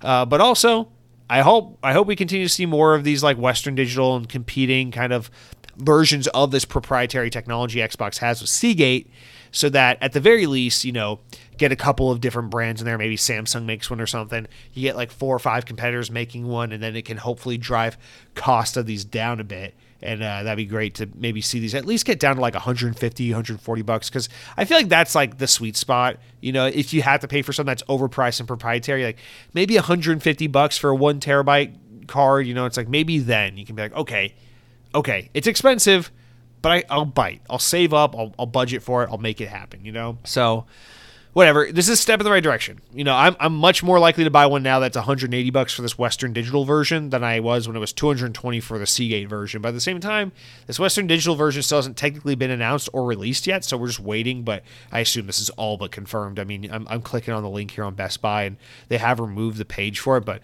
Best Buy would not accidentally put a make-believe product up for sale on their storefront. Like that's not how that works. If it accidentally went up on Best Buy's website, it's because the product is real and it exists, but it wasn't supposed to go live yet. So just have to wait for more interest on that. Hey, Phil Spencer was teasing other little kind of surprises and little announcements between now and their summer showcase, and maybe something like this, as silly as it is, could be one of those announcements. Who knows? So just have to stand by and wait for confirmations. Very possible this will get confirmed 2 hours after this podcast goes live tomorrow, so whatever. All right, second story here, and really the only other notable story, but one that definitely has me interested, from Windows Central. That's right, I do have access to some other websites. From Windows Central, gaming tech company Asus unveiled a handheld gaming device called the ROG Ally on Saturday this past week.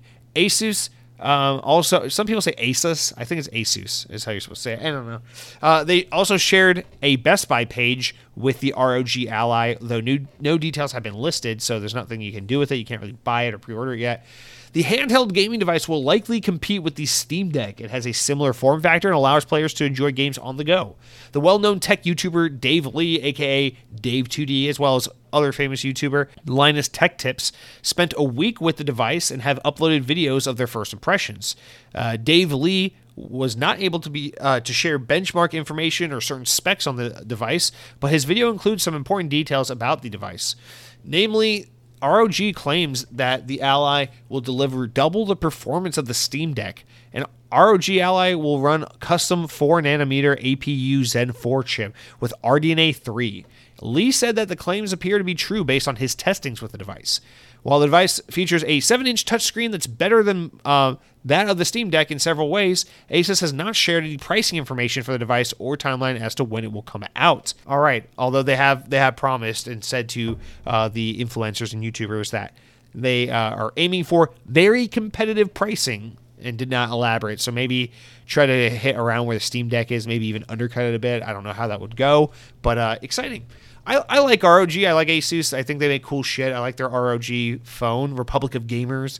For those who don't know, Asus, mostly associated, I guess, with the PC space. They're a gaming tech company, kind of like Razer. They make like PC accessories, keyboards, mouse, things like that. They also make a smartphone, like an Android gamer phone that's really fucking cool. Has a little like display thing on the back and lights. I like this company. I think they're cool. They make some interesting shit. I just always appreciate flashy, ridiculous, unnecessary, cool stuff like this, and I think their brand exudes that kind of in the way that Razer does, and I admire that. This device looks literally like a Steam Deck, but a little slimmer and with more of an Xbox kind of button layout. And I 100% am here for it, man. I watched the Linus Tech Tips video actually, and was really pleased just kind of by like what it appeared like they're showing off and what we're getting here. And I'm curious to see when we're going to find out about pricing and release date information, because I know I talked about I might buy that Razer Edge Android phone Xbox cloud gaming thing, but this thing is way more up my alley, where it's like kind of the best of what that device was, but also being a Windows 11 based device instead of an Android based device. So here's the rub: like it's not the Steam Deck, but it's a Windows 11 based gaming portable. You'll have xCloud and be able to run your Steam app and all these things. So it can do what your Steam Deck does, but just be a little more generalized and less, Valve Steam specific. So I love this idea for this device. This is much more up my alley because it just looks a little more compact, a little more ergonomical, a little more comfortable for someone looking to maybe play their Xbox in bed, not necessarily play their PC in their hands. And I don't know, it looks cool. I think obviously Steam Deck needs competitors in order to keep it kind of on its toes, and this form factor alone is just selling me, just because God, it has the off-axis analog sticks. It doesn't have the weird Nintendo Wii U kind of setup that the Steam Deck has. It's a lot slimmer and narrower, and just overall looks pretty damn good. So I don't have too much to say about this other than I wonder, again, we kind of talked about this at the top of the show, PlayStation, PSVR 2, should Xbox have ever done VR? What do you guys think? For a long time, especially back in the days of the 360 and such, PSP, PS Vita, Nintendo DS, Nintendo 3DS, a lot of that conversation Xbox was like, why doesn't Xbox do a portable? Why doesn't Xbox do a portable?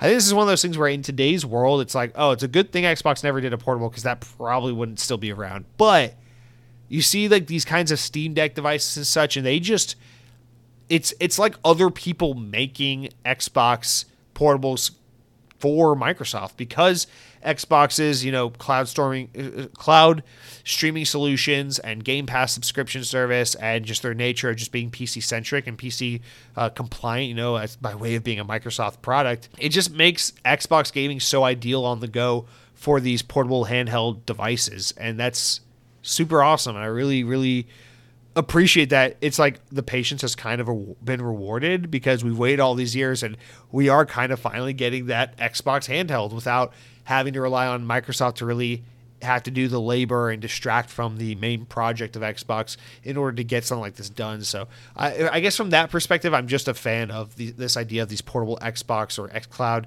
devices, these Windows-based gaming tablets that can do Steam and all that good shit. And I like the Steam Deck. I feel like it was going to be kind of an inevitability that at one point I would cave in and buy one.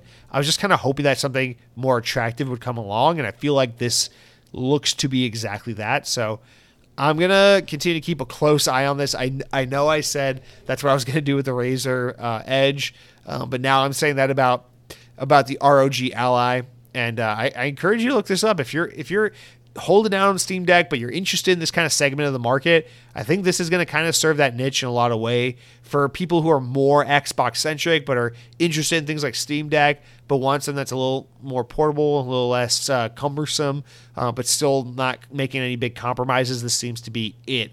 It has these little paddle buttons on the back, but otherwise it's basically just the same loadout as like your standard Xbox controller, and the device looks really good. So I recommend you take a look at Dave 2D's or Linus Tech Tips video on the device and see what you think. But ultimately, as we wait for games like Diablo to come out or Minecraft Legends and stuff, these games are going to be so ideal for this kind of device.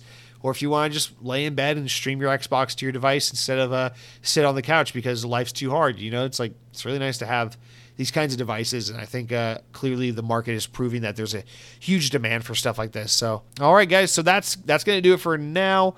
Some wrap-up stories real quick. Games with Gold. For April, we have our Games with Gold titles announced. And yes, as always, it's disappointing. Subscribers will be able to claim co-op strategy game Out of Space Couch Edition through the whole month of April. And then from April 16th to May 15th, players will also be able to claim puzzle adventure Peaky Blinders Mastermind based on the BBC TV show. So there's that.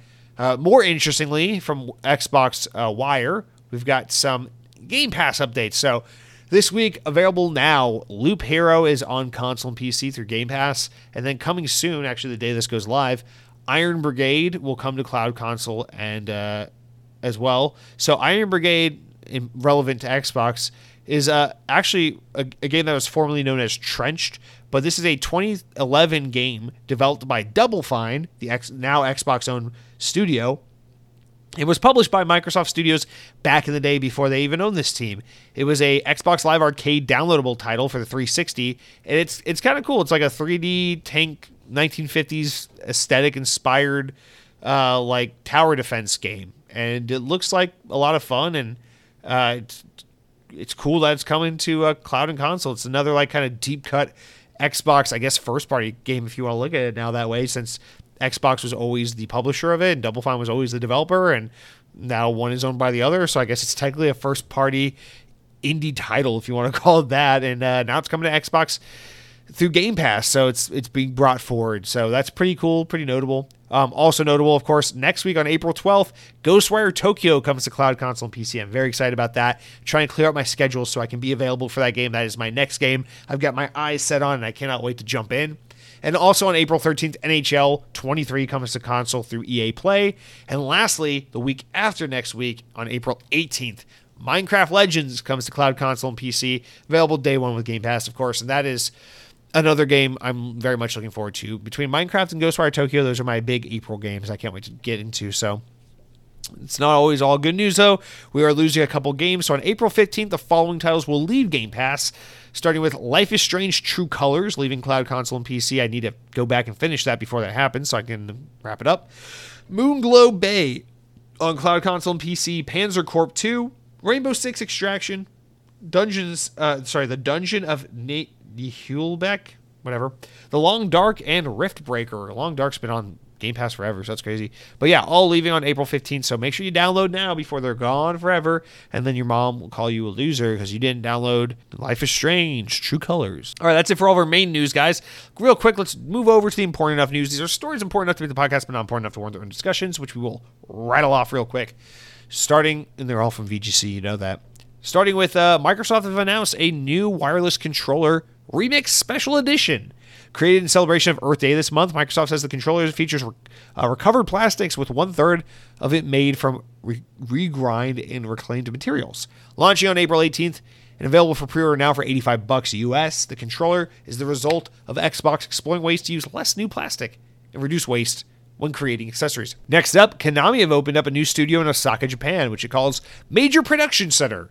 Konami Osaka Studio is located in Osaka Umeda Twin Towers South Business Center, in case you're looking to visit, and will follow the mantra, creators first, according to Konami. The company says that its new studio is characterized by a well-developed environment and creators can demonstrate their full potential, and is set up in a location with convenient transportation access. Wow, I wish we did that in America. They added, quote, "It's a major production center in Western Japan. The facility is fully equipped with motion capture equipment and sound studios necessary for product development." This is actually a little more notable than to be put in this segment where I put it. I just don't have much to say on it. But Konami is getting back into game development. After taking a break and really just going dark for a while, they are coming back. So if you're looking for that Metal Gear Solid remake or whatever that people have been rumored about forever, if you're looking for them to come back and do something new, make a 3D Castlevania, whatever, it's happening. I don't know if it's happening from these guys, but Konami is back, and they're getting back into the games industry, and I think that's great because we need more prominent Japanese publishers and developers, and having an OG like Konami come back is, I think, really powerful and really helpful for the whole industry. So this is good news. This is exciting news, and welcome back, Konami. I know people hate you for what happened with Kojima, but on the whole, we need Konami, so cool. And lastly, Legendary Entertainment has purchased the film and TV rights for Street Fighter. According to Hollywood Reporter, the Dune and Godzilla vs. King Kong production company will work with Street Fighter owner Capcom on future adaptations because that's something we really, really, really need. Okay, cool. Whatever. That's it for all these small news, Blues Clues, all that stuff. With that said, guys, let's round out the podcast this week with our favorite, our best, our most exciting, our most important content and portion of the show, the comments. You know how it works. You go over to youtube.com/XboxOnPodcast. That's at Xbox On Podcast on YouTube. And you click on the latest episode of the podcast, not episode 132, so cute. Click on the latest episode. Hey, leave a comment. You can say something mean like, Jesse, you're dumb. You can say something else like, 3 rings are red, ponies are blue. The news is from VGC, but I heard it from you. And I will say that's a wonderful poem. I appreciate you saying it. But anything you say, you decide to write in with, I appreciate you taking the time out of your day, and we'll read it here on the show. Please leave iTunes reviews and all the rest. But for now, just your commentary, your presence here in the comment section is all that's truly requested or wished for on behalf of me, from you, to us. Thank you. All right. Stop having an aneurysm and stroke at the same time and get into our first comment, which comes from our new co-host, Burn Feeling, who says, if you knew how many times I pause the podcast just to add commentary every time I disagree or want to correct facts, it's not even fun. Maybe I could be the perfect co-host for you, a French-Canadian who never visited Disney or Taco Bell. In the meantime, I'm going to correct you for free. No worries. And congrats on 200 episodes. Well, thank you, Burn Feeling. Listen, man, I have no problem, having a free co-host, corrector, person of interest, but the fact that you've never been to Disney, you never had Taco Bell, and you're French-Canadian, that's 3 strikes, you're out. Sorry, Burn Feeling. You burned yourself on that one. But I appreciate you writing in, and feel free to keep the corrections coming. I know the feeling of sometimes yelling at your car or yelling at your phone as you're listening to a podcast because you're like, you motherfucker, you said that wrong, or like, oh, you forgot this thing. So I know the feeling. So I'm glad I was able to create that feeling for someone else in this world. It just means that I, too, am capable of being an absolute mutant, and it warms my heart. So Burn Feeling, thanks for writing in. Thanks for being your true, authentic self, whatever that means, and I hope you're having a great week. All right, fun anecdote time. Sam Torres writes in, you may know this guy as the guy who has a much bigger brain and penis than you, so you're dumb, and he's awesome. So listen up to what he has to say. You might even learn a thing or two. He says, Jesse, brilliant work on ferreting out Taco Bell menu items and surprises. I actually don't know this word. Let's look it up. Ferreting, not the animal. Noun, the activity of hunting with ferrets, typically for rabbits. All right, well, I guess I get it. Context, right? Hunting around the Taco Bell menu. Anyway, Jesse, brilliant work on ferreting out the Taco Bell menu items surprises. I was picking my kids up from MegaCon last week and hit up the Taco Bell near SeaWorld for sustenance on the iDrive Friday night. Traffic and composed the order of spicy potato taco with added beef along with bean burrito, sour cream, extra onions, cause bad breath has got to have a crunch. It was great. As cruel as Taco Bell can be with leaving menu items that don't begin with steak out to die, like Chihuahua, what? Under the slow-moving tricycle, this won't last. So, in your honor, I'm taking my next 20 passengers to Taco Bell drive-thru and getting this for them. My only words will be, thank Jesse. Lego 2K Drive looks sensational. I believe you nailed it again. We need fun. Sam, thank you for writing in. I told you guys he was smart. He has a big brain, big BB. So thank you for writing in again. Appreciate you, man. A couple notes. First of all, bean burrito with sour cream, extra onions. Listen, the bean burrito, I've never been able to be a bean burrito purveyor. I've tried. It's one of those things like every couple of years I'll try it and I'll be like, this isn't it for me. It's just too mushy. Like I need some, I don't mind the mushiness. It's just, I need something else. I don't like having beans be the star, I guess is the problem, but I'm glad you're finding love in it. listen, onions on everything. Who gives a shit about bad breath? Onions are so good. Let me give a little shout out to raw onions. Raw onions are the fucking most goated thing for cooking, for eating, for, I guess they're not raw if you cook with them, but for just fucking onions in general, dude. Onions are so essential. You gotta throw them in everything. Good addition. Sour cream, hell yeah. But anyway, backing up a little bit, I'm gonna give a special shout out. MegaCon, the little like nerd anime video game TV, video game whatever convention thing in Orlando. Cool. Here's the thing. You mentioned the SeaWorld next to the SeaWorld Taco Bell near iDrive. That's not on iDrive. That's on Central Florida Parkway, right? Yeah. Where iDrive and Central Florida Parkway connect, but it's on Central Florida Parkway across the street from SeaWorld. I know exactly the location you're talking about. It's the green, purplish blue SeaWorld. Yeah, it's like the green blue one next to the Wawa. It's like 2 shades of blue, actually. Whatever. Shout out to that Taco Bell, because that is one of the best Taco Bells I've ever been to. I've only been to it like 2 or 3 times because I'm not in that area a whole lot. I used to work very close to that area, but I don't currently work around there. But holy hell, dude, that is like one of the best Taco Bells I've ever been to. It's been a few years. I don't know if maybe COVID fucked that Taco Bell up to high hell or something, but every time I walk in there, staff way friendlier than I need them to be, and not like creepy Chick-fil-A friendly, but just like, hi, I'm not gonna fuck up your order, and I'm not gonna be terribly mean to you. Kind of friendly. Store's super clean inside. The paint scheme they have that's kind of like matching SeaWorld in the area is really fun. And they always get the order right 100% of the time, like perfectly on point. Everything's made to perfection. That is like my favorite Taco Bell. So shout out to the SeaWorld Taco Bell. It's not in SeaWorld. It's across the street from SeaWorld. Also, shout out to that area. That's like one of the better areas of Orlando that I feel like no one ever talks about. Still like one of the only areas where you can find homes that are only mildly outrageously priced. Anyway, all that aside, thank you for writing in. Thank you for your Taco Bell takes. Thank you for taking your kids to MegaCon and for not making them walk home. And most importantly, if your friends don't like the beef spicy potato taco, do not tell them, thank Jesse.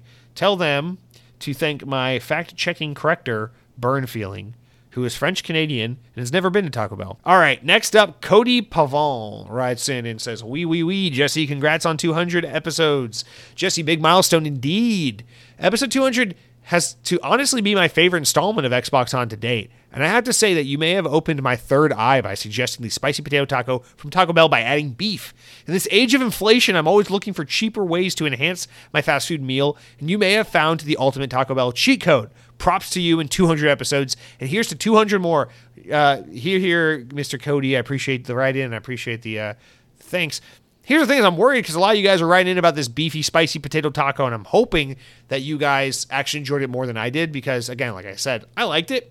I'm glad I tried it, and I wouldn't mind having it again in the future, but it wasn't as revolutionary as I was hoping it would be. So I'm hoping you guys are enjoying it more, but I am determined to try it again. Instead of beef, do chicken, and then add sour cream and tomatoes to that, and I think that should do her. Hell, you can add some raw onions to that, Sam Torres, and that'd probably be good too. It's good recommendation. All right. Anyway, thank you, Cody. Thank you, Sam. Appreciate your time. And yes, in this age of inflation, we all need some fast food hacks to help feed us, nourish us, keep our cholesterol and blood pressure high. And 200 more episodes of Xbox On. Hell yeah, let's make it to 400. All right, a couple of you guys wrote in speaking of the 200 episodes, so I want to read your comments just to thank you for thanking me and for participating and being a part of this crazy, crazy thing they call life. Heinz Dampf writes in. I'm so sorry, Heinz. I'm so sorry. I fucking hate my inability to pronounce shit, even though I have access to the alphabet. Congratulations on your 200th episode, you beautiful B-start. So much respect for the work you put into the podcast every damn week. I cannot forget how you said on episode 132 that you can't see yourself working in the media industry. Man, there are a lot of writers way worse than you out there, so I could totally see that. Anyway, cheers from Germany, and to the next 200 episodes. Well, thanks, man. I appreciate that. This one's a little too kind for me to really linger on and say much of anything to, because it just feels like I'm patting myself on the back. But I greatly appreciate the kindness, man. I appreciate the support. Again, I would definitely not have done this 200 weeks in a row if I didn't know there are people listening in. And it's always especially encouraging and awesome when I hear from people like you or Burn Feeling, when you guys are like, hey, I'm listening from Canada or Germany or Heaven forbid the UK, where they all hate me because they don't have a sense of humor or soul. It's just cool to know that this, for whatever reason, this podcast has reached outside the domain of the USA. So I don't know, it's fun. It's cool. It's fun how we can all be connected by things we enjoy, like Xbox, instead of being divided by things like does pineapple belong on pizza? What an overrated conversation. We don't have to have that. We don't. Shh, not right now. Beautiful Prince. All right. So hope you're having a great week. Take care. Beautiful man. Cronky writes in and says, happy 200th episode to the Xbox On VGC podcast, to which I said they literally couldn't have done it without me. Dead Captain James says, congrats on 200, Jesse. Can't believe it's been 4 years since I started watching. Dead Captain James, first of all, you're my OG, so thank you. You're the most important. If I could only save one of you guys, if Boulder was crashing and Green Goblin was if it was like Spider-Man and one of you guys is Mary Jane and the rest of you are in the trolley red car cable car thing and Green Goblin's got both of you and he's gonna drop you both and I can only save one. Dead Captain James, you're Mary Jane Watson, and I'm coming for you, baby. That's all I got to say about that. All right. My mom writes in and says, congrats on 200. I'm so happy for you. I love listening. Thank you, Mom. Love you. All right. And then, as always, the last comment is reserved specially for our baby boy, who is no less better than you. He's no less gooder than you. He is the best boy. He is the best for last boy. He is headhunting Halo, and he says, it is sad that E3 is dying. I always loved it. I always took off work for the whole day was for me and my TV. I loved it. And why did you have to go? I feel like it will be back in the future. I think they're just taking a second to rewind themselves instead of getting years ahead of themselves. Hopefully I'm right. The good news is Super Mario movie. Yes, please. It is bad. I want to watch the Barbie movie as well. Is it bad? No, the Barbie movie looks awesome. I think everyone should see the Barbie movie. Clearly everyone seems pretty hyped on it. So there's nothing wrong with that. The Mario movie, I'm curious to see that as well. So listen, let's just be optimistic. Let's just be blind consumers. Let's make everything a movie and let's just have fun and watch it. Capitalize on my nostalgia, please. While I wait for my next 3D Mario game, I will gladly go see the Mario movie. And the Barbie movie actually looks better than the Mario movie, so I'll definitely see that as well. But as for E3, I got to be honest, Headhunting Halo, and I hate to burst your bubble, and I hope I'm wrong. I hope you're right and I'm wrong. But the thing about the E3 conundrum, it's not really about what the ESA or ReedPop wants to do. It's about what they can pull, because they're entirely beholden to getting these other game publishers and these other companies to agree to participate in E3. And if they can't convince these parties to participate, then they can't do E3, or at least not in the way they traditionally have. So it's not really about whether or not they try to do E3. It's about whether or not they can convince these guys to come back and do it again, you know? And the past couple of years without E3, I think the companies we've seen fall out, Ubisoft, Tencent, Sega, Microsoft, Sony, Nintendo, I think what these guys have observed over the years, Activision, Blizzard, EA, everyone, what they've observed over the year, I think even Devolver Digital had a fucking presentation back during the last few E3s. But what they've learned is that their bottom line is unaffected whether or not they're at E3 or not. Whether they're spending money on the showroom floor and getting a stage and doing a presentation, or just doing some online live stream from their YouTube page, their bottom line is unaffected. Not only that, but it is incredibly time-consuming and financially costly for these publishers and developers to make these vertical slices for these E3 demos. For those who don't know, basically, when you see a game running, like an in-game demo or whatever at E3, that's what they call a vertical slice. It is a game that is largely developed, not finished, and they take an aspect, a slice of the game, a bit of the game, to showcase, and they do a special build of the game, and it can take months. And they have a team dedicated to polishing up and refining and trying to make that little slice, that vertical slice of the game, look and play as refined and finished and complete as humanly possible. So that even though the whole game is still in development for another year or two or whatever, they have this little slice of the game that they can bring over to E3 and be like, here is Gears of War 7 running an engine. Here's level 3. At this point in the game, Marcus Phoenix has lost his favorite pen, and he's on a mission to find this pen. He could have swore it fell under his desk, but it's seemingly not there. And then they can do like a 10-minute gameplay demo showing you Gears of War 7 running in action. And so that's called a vertical slice. That's insanely expensive and time consuming for developers and publishers to put out because, again, games cost a lot of money to make, and you're trying to get these games out the door in a timely fashion. And if you have to take a large portion of your development team and say, you guys fuck off for 6 months and you're going to work on a vertical slice to be ready for E3 next summer, that's a really bad use of resources when you could just continue to work on your game, build out a very controlled video game trailer at some point in time for much less money and much easier, much quicker, and then relay that message to your audience whenever you see fit, because you don't fucking need E3 to show your game off. You can just have it YouTube channel where you're just like, here's the EA Games digital showcase event, summer 2024, whatever. You can just do whatever you want because that's how these things are done. That's Nintendo set the precedent with the Nintendo Direct back in the day, and now everyone has finally followed suit. And I think for that reason, E3's dead.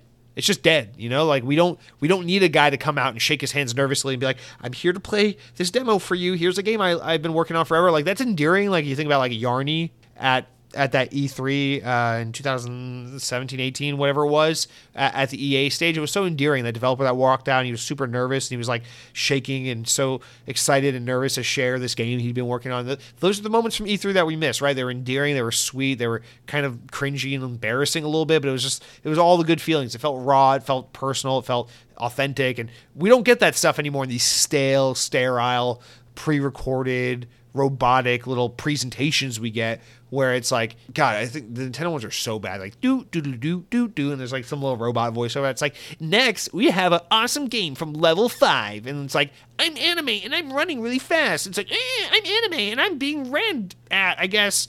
And then it's just like, Project Rectangle 0X. And then everyone's like, oh my God, I'm going to buy it. And then you find out it sold 40 million fucking copies on Switch. And everyone's like, I'm a huge Animal Crossing fan. I love Mario. I love Rectangle Square X. I love Kingdom Hearts. I love Zelda. And then we're over here on Xbox like, can we just get a Quantum Break 2? We got a trailer for that Fable game. Is it ever actually coming out? What the fuck's Rare working on? They showed some fucking cel-shaded purple reindeer drinking water a couple years back. We haven't heard about that. What's that game doing now? And that's the circle of life, baby. It just keeps going round and round and round, and then Nintendo makes all the money. So, yep. Classic Xbox selling response. I think that'd do me well in a political debate. Anyway, with that said, thank you for writing in, Headhunting Halo. Be sure to vote for me. And vote for this podcast. If you listen to podcasts like this one, you can go over to iTunes or Spotify, Stitcher, YouTube, whatever. Leave ratings. Give 5 stars or more. If there's ability to leave more than 5 stars, then do that. Why not do that, you know?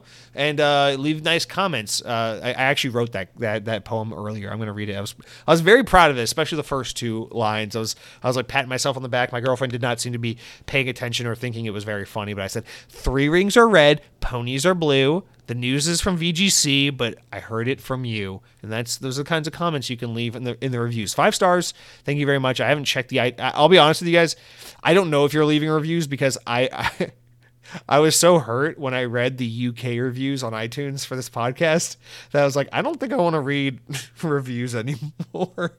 And so it's been like over a year I have not checked the reviews, but I hope you guys are leaving nice comments because it helps the show grow. It helps new people find it so that we can ruin other people's lives with this monstrosity of a podcast. And anyway, even if you don't choose to do any of that, I just hope you enjoyed it and had a good time. So thank you for being here today. Thank you guys for 201 episodes of this train wreck of a show. And until next week, take care of yourselves. Eat some yummy food. Modify your favorite menu items at Taco Bell. Make that underpaid fast food worker's job just that much more miserable because you overly Karened your Taco Bell order.